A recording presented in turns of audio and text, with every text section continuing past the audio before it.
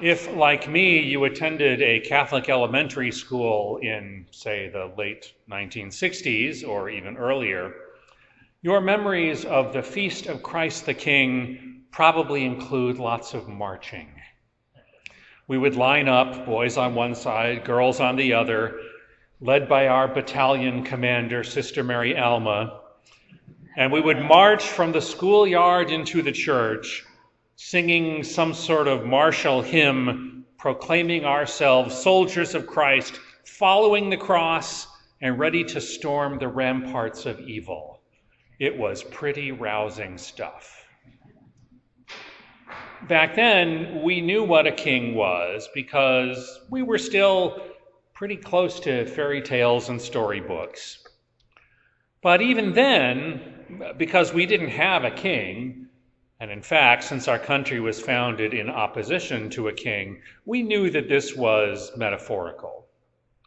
And as we grew up, the metaphor became more and more of a problem. For many years, this was the sort of king that most people saw on this feast day, I suspect. Christ the King was the most triumphalistic feast of the church's year. Lots of talk of thrones and dominions and majesty and power. And you can see some of that even in today's first reading from Daniel and in Psalm 93, the Psalm of the day, and in our second reading from the book of Revelation. These bits of apocalyptic literature, though, need to be understood from the perspective of their original readers. If you were paying attention last week, then you know that apocalyptic literature was being written to communities that were being persecuted.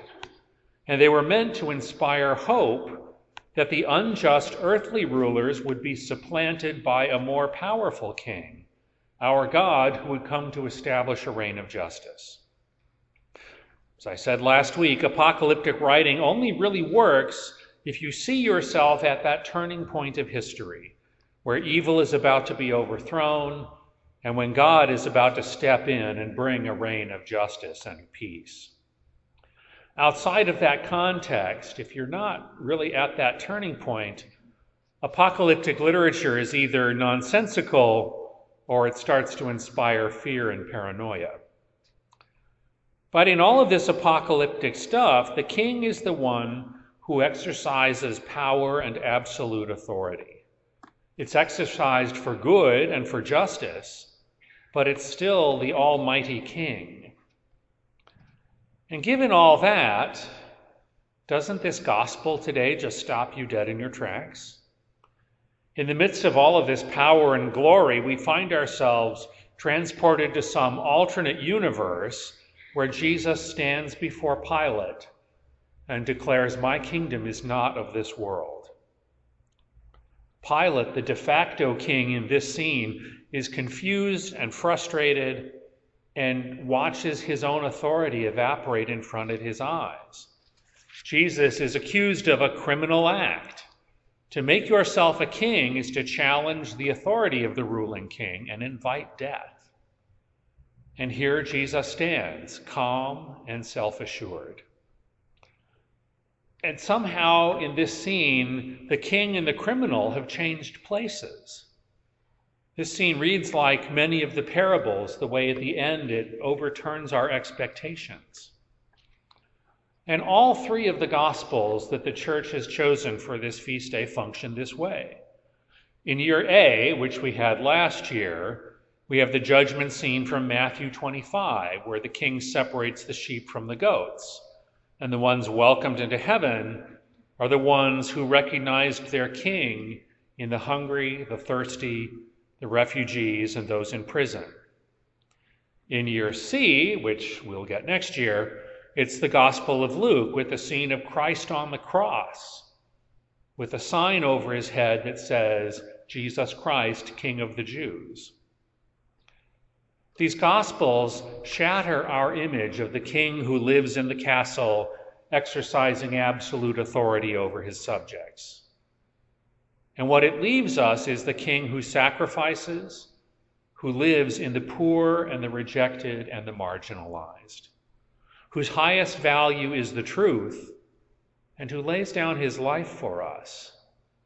And that doesn't leave much room for triumphalism or imperialism or hierarchical authority. But there is also some cause for concern here. Today, when there are so many in our country, in our church, who live in fear of change, fear of immigrants, fear of anyone from a different tribe, a different party, or a different way of thinking, we are constantly told to be afraid by our politicians, our media, by advertisers, and by the algorithms on social media. And when people are constantly afraid, they begin to look for the protection of a strong king, someone they think will protect them.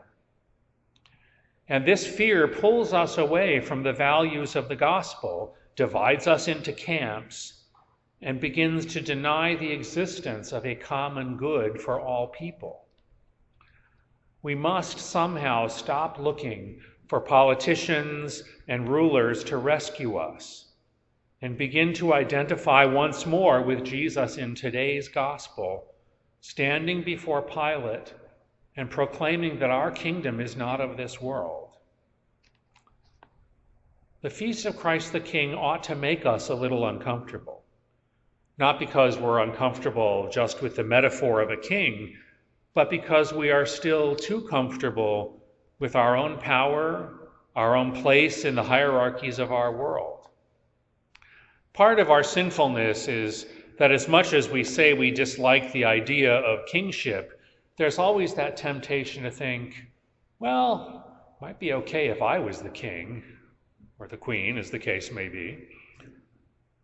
But the Christ the King of these Gospels challenges that temptation because it asks us to follow a king who we see in the poor and the rejected and the marginalized, the criminal who stands before Pilate for threatening the status quo, and the king who died on the cross for us.